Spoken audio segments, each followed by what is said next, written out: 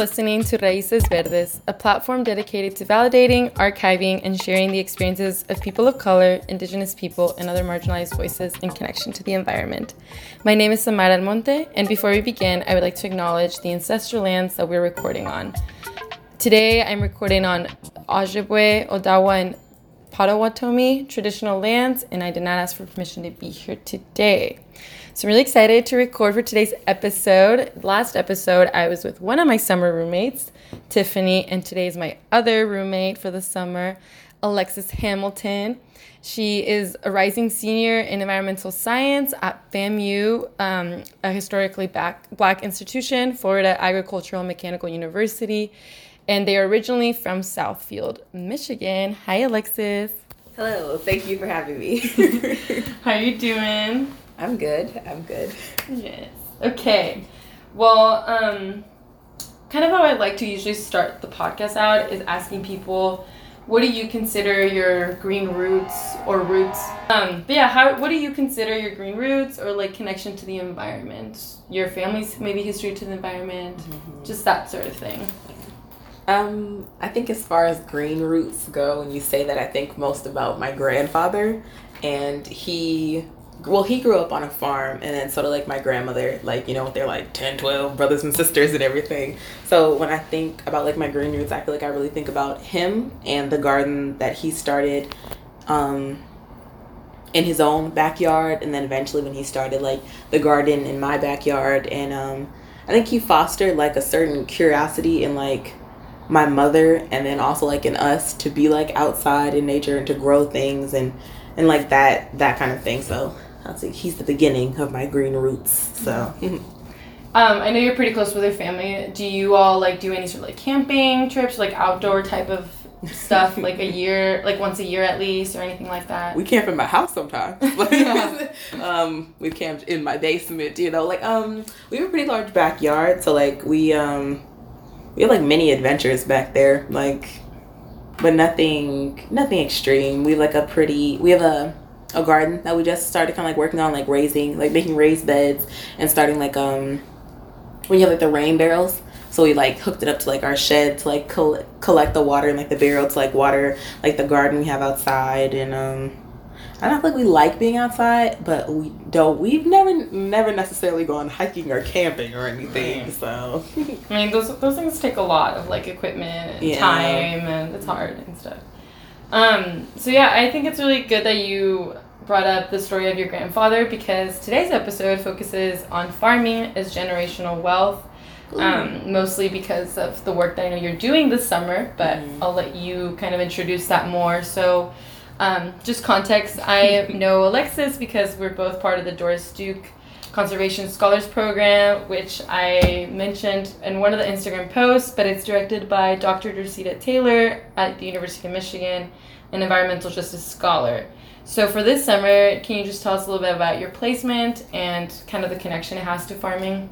Of course. So first off, health is wealth, my babies. All right, just farming is wealth, it's health. There you go. Like, that's the end of it. No, that's it. So right now I am currently interning at Growing Hope in Ypsilanti, Michigan.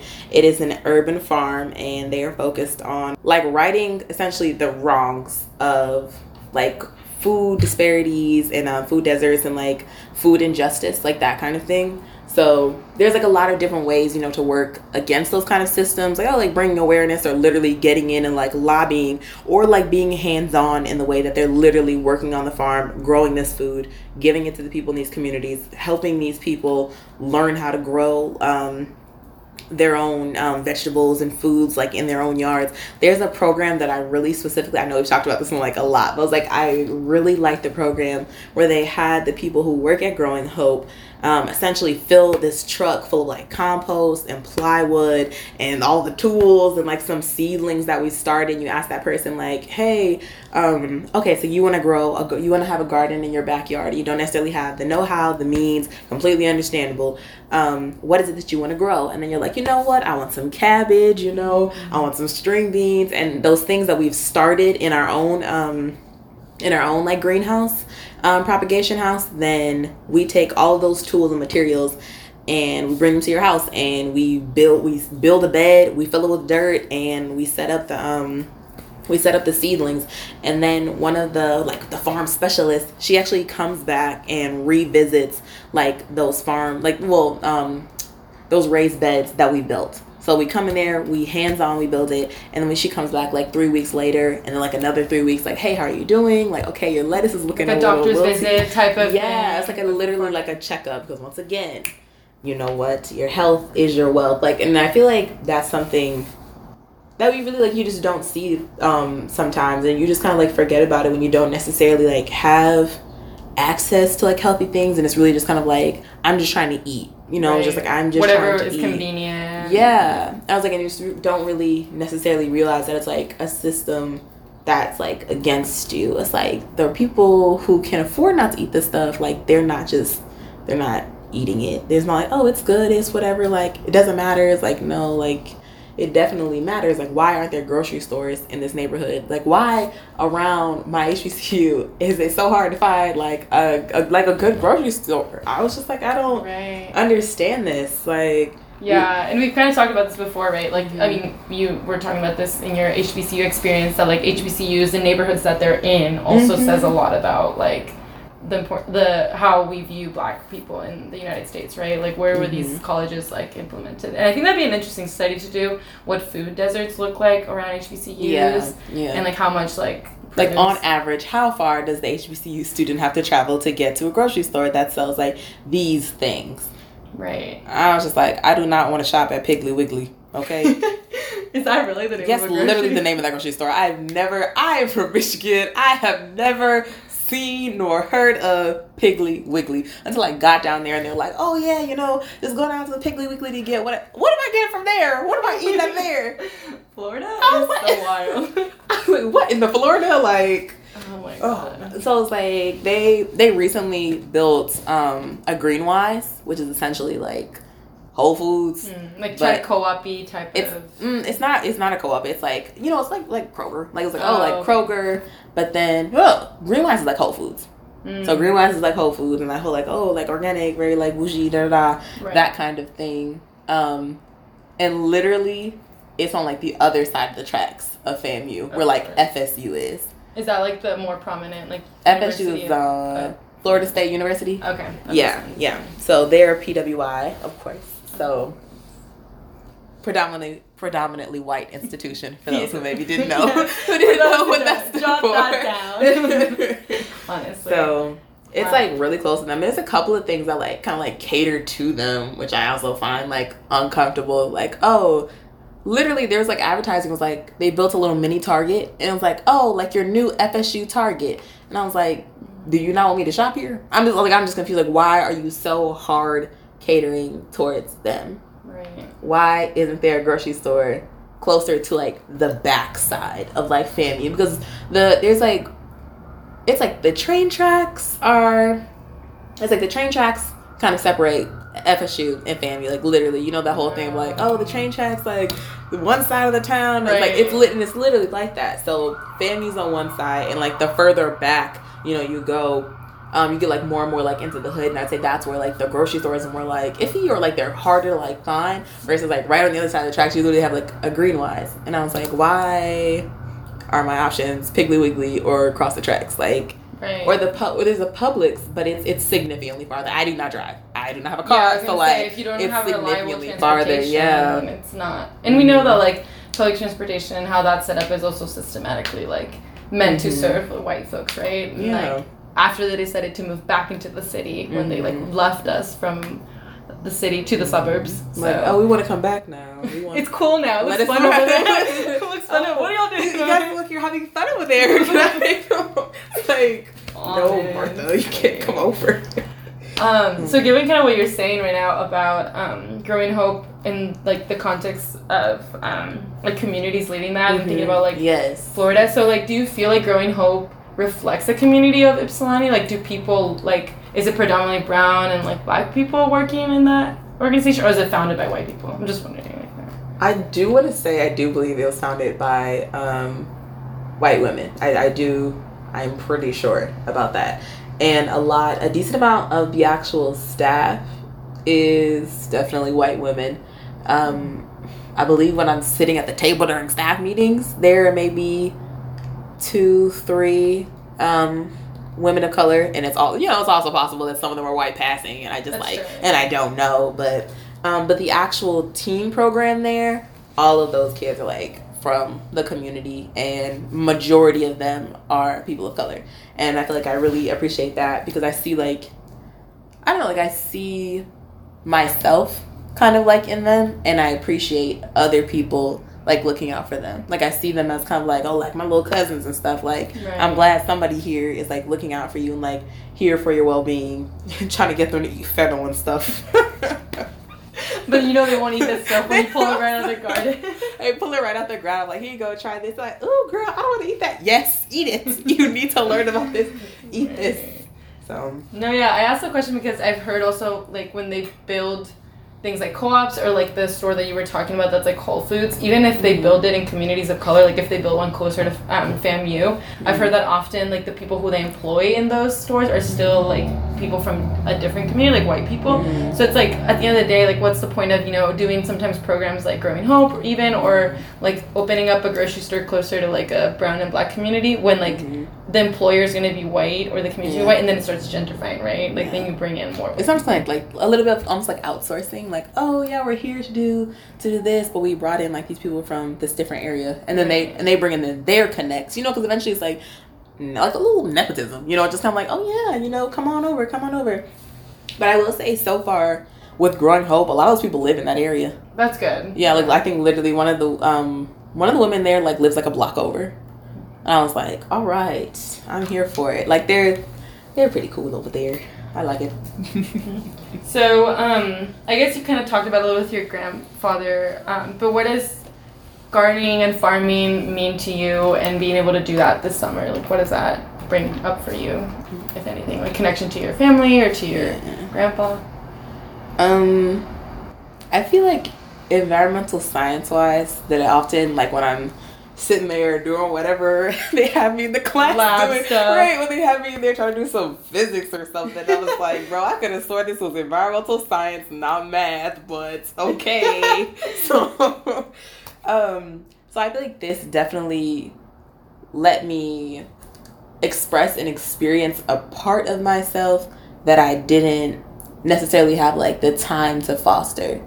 That I was like, okay, it's like I'm studying for all this stuff, but in the end, is this environmental science degree going to let me honestly be on a farm? I was like, will I be able to either, whether it's my own farm, a community farm, an urban farm that I've made like for the community, like whatever it is, like this was an aspect of myself that I hadn't been able to explore. So this internship has definitely given me the opportunity, and it was gonna be a sink or swim. I was gonna get out there and be like, no, excuse me, I need to be placed in indoors. Something I know. I need to be indoors. Like, so it was either gonna be like that, or I was gonna be like how I am now. Like, I miss my acrylics. My feet hurt. My hands hurt. My legs are sore. But I'm ready to go back tomorrow.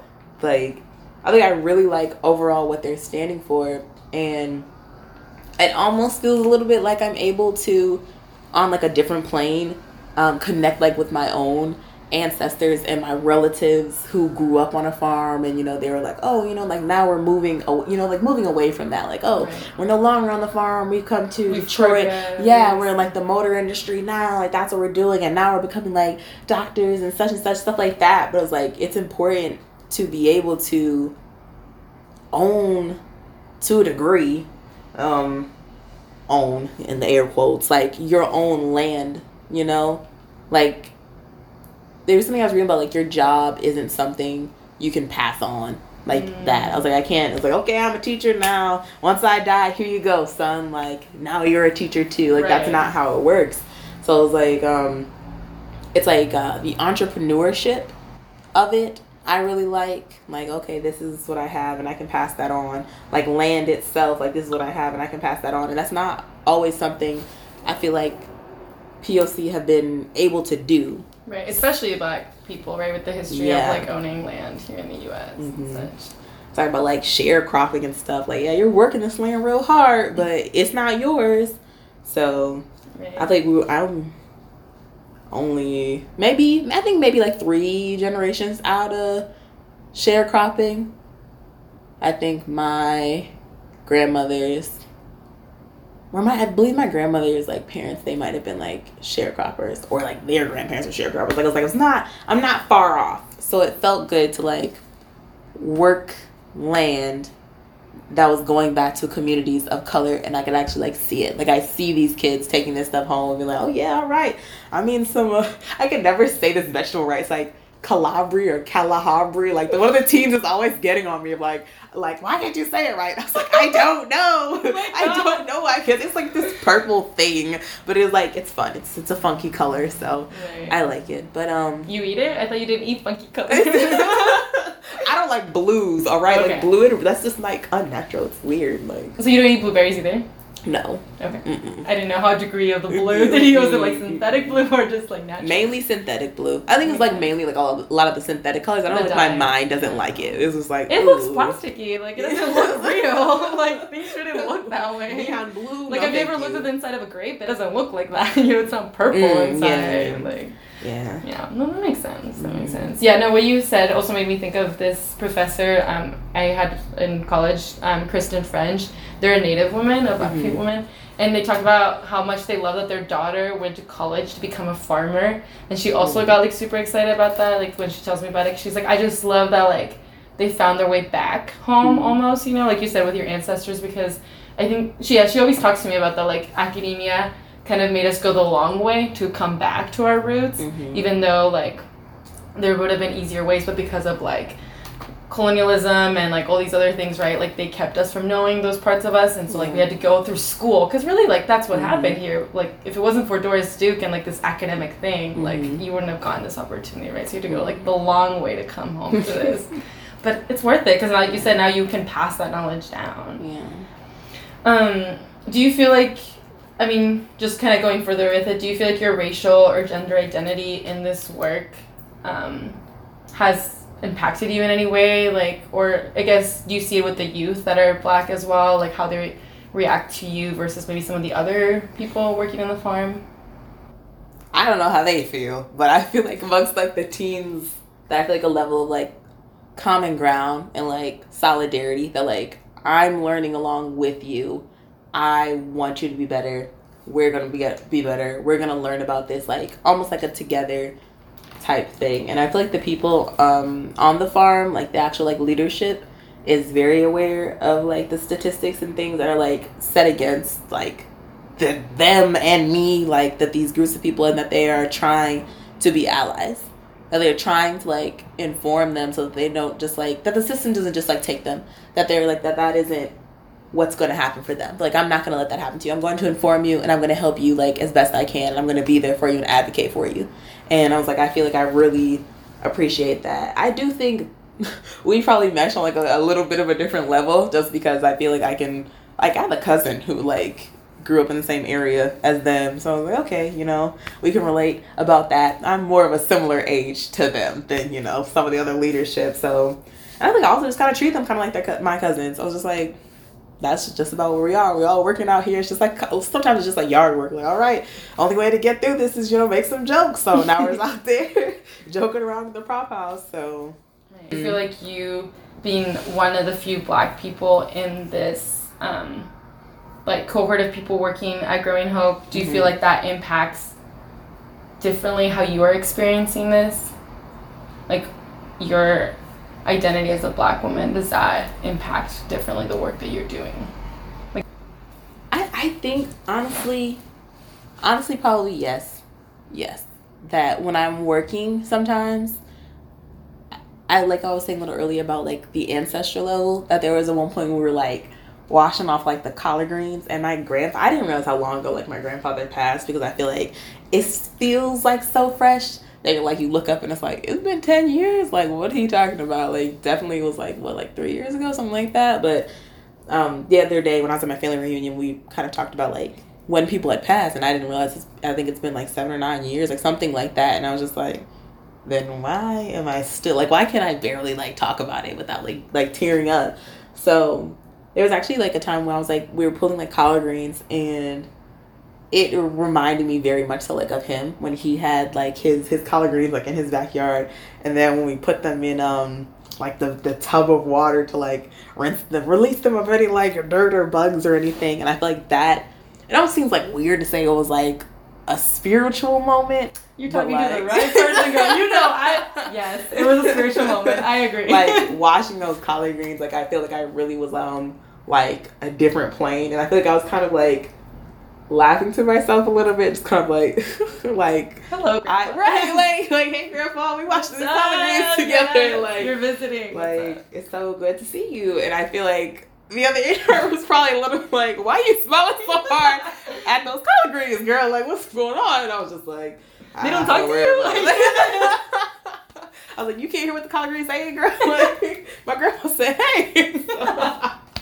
So I feel like there's a level of kind of like that, like when I'm working like with the land, there's like certain like smells and things that remind me of my grandfather or like my grandmother and like those kind of things. And then it takes me kind of beyond that of like my ancestors and the people who came before me working so hard to make like the life that I have now like possible. I was watching those collard greens, girl, and I was like, all right. I was like, all right. Do you feel like if you were to have future generations, or maybe not your own, but like let's say like your siblings have kids or whoever, how do you feel like you want to transcend that forward now that you've kind of like come back to that like farming roots and those like land roots? I think just like grow. There's leadership there who, like her children, like they come like to the farm and they're like working the farm, and they're getting like pretty well versed in it like from a young age, just because they've been like exposed to it. Right, and I was, like, they could walk and stuff. Yeah, I was like, one of them was like barely walking, I think. So like my grandfather exposed me kind of like just like lightly like to his own like garden, and then creating like our garden. Like that was my exposure, and that sparked like the interest in environmental science. And then from there, like just the curiosity about like so many things. And like I feel like it's so important to like stay curious. So as far as the future generation goes within my own family, like fostering that in them. Like, oh, like, what is that? Like, what? Let's go look at that. Let's touch that. Let's smell it. Let's maybe eat it. Like, there was something I bit into at the farm today. I was like, can I bite this? And she was like, go ahead. It was very garlicky. My breath was it was like, I can't remember what it's called. It's like the tip of, like the garlic plant. Sometimes they're like really tender and you can cut them off like early and like saute them up or whatever. It was not tender because it was time to harvest the garlic. So it was very garlicky. But now you know. Yeah. That's how you learn. So I think definitely fostering like a curiosity in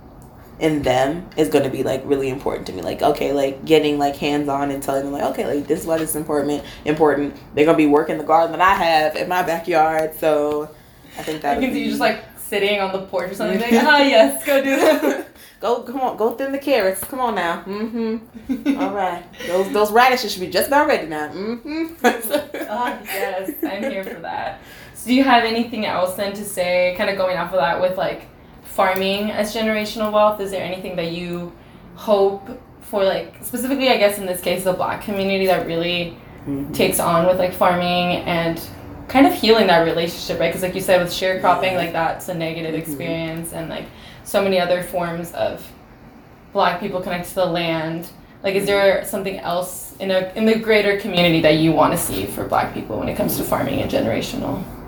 I think I want to see more. I think just like straightforward, more people of color need to own like farms. They need to own like farms as much as you can own land, like work land, like that kind of thing. Because a part of Growing Hope is kind of like part of like their team program. I was able to like sit in on one of the things they were talking about was kind of about how many Black farmers versus like white farmers over like the years had like lost their land, like no longer having a farm, like not because I don't want to be on a farm anymore, like you can't be, like we're taking your land for whatever reasons, like and debt or something. Yeah, like debt, like whatever it was, like what percent of like Black farmers had lost their land. It was like a huge percentage. I don't remember what the number was. I probably blocked it out because I was just like, what do you mean we lost it, so like, let me calm down.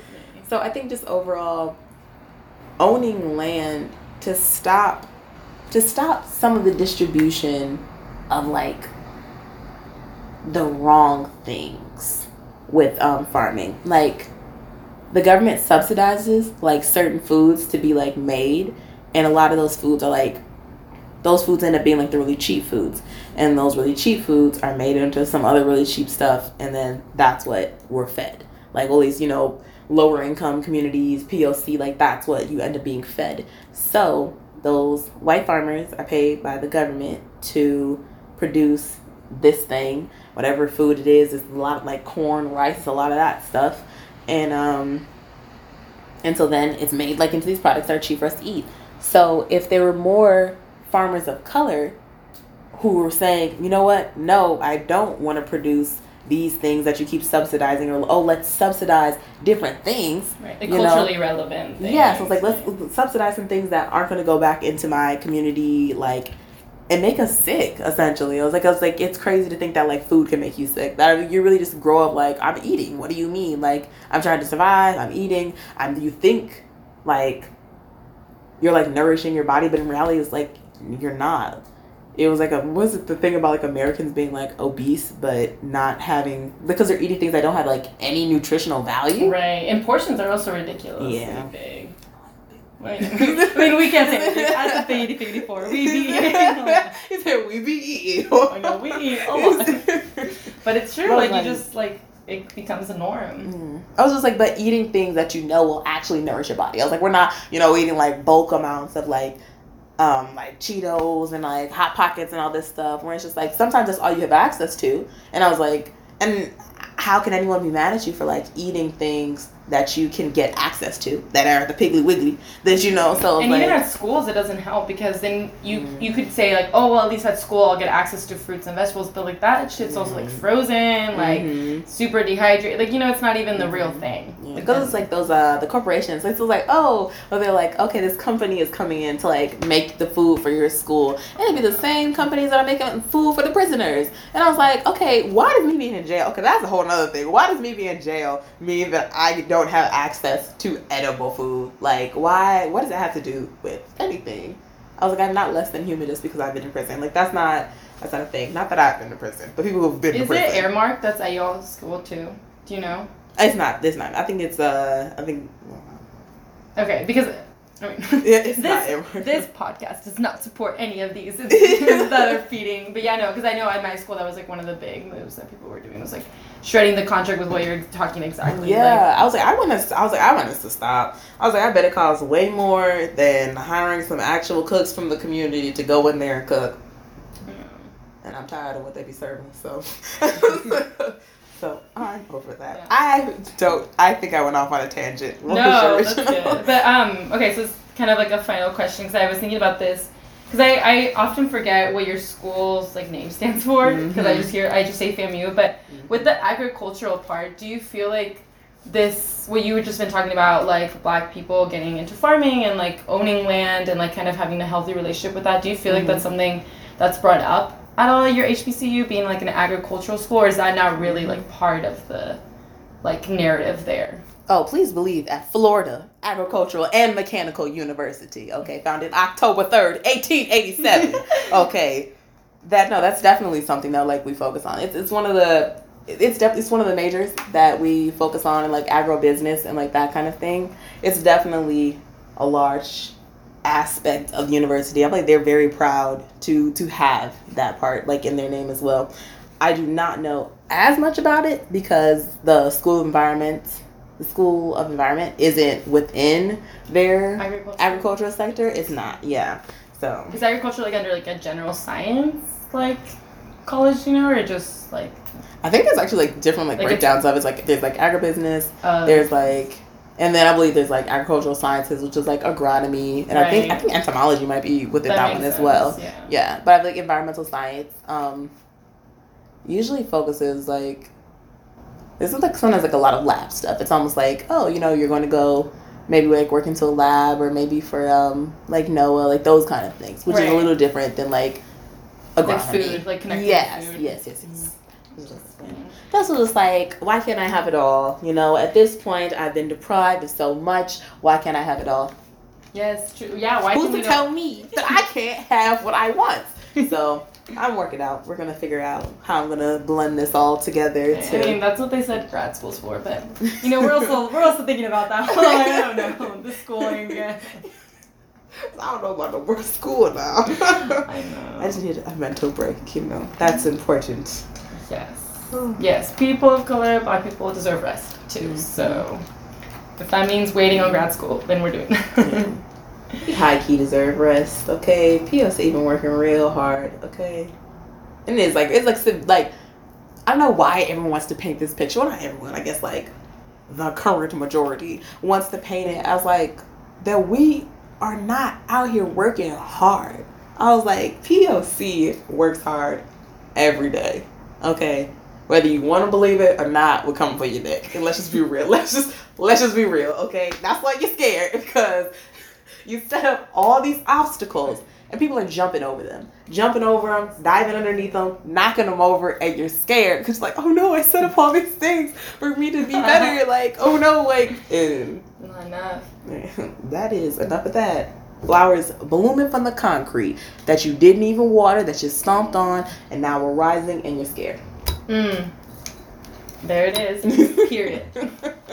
Well, I was going to say, do you have any other more inspirational words? I feel like that was a whole inspiration in itself. That's that on that. That's all I got to say. That. And I think, as you said at the beginning, you know, health is generational wealth. Farming is generational wealth. Yeah.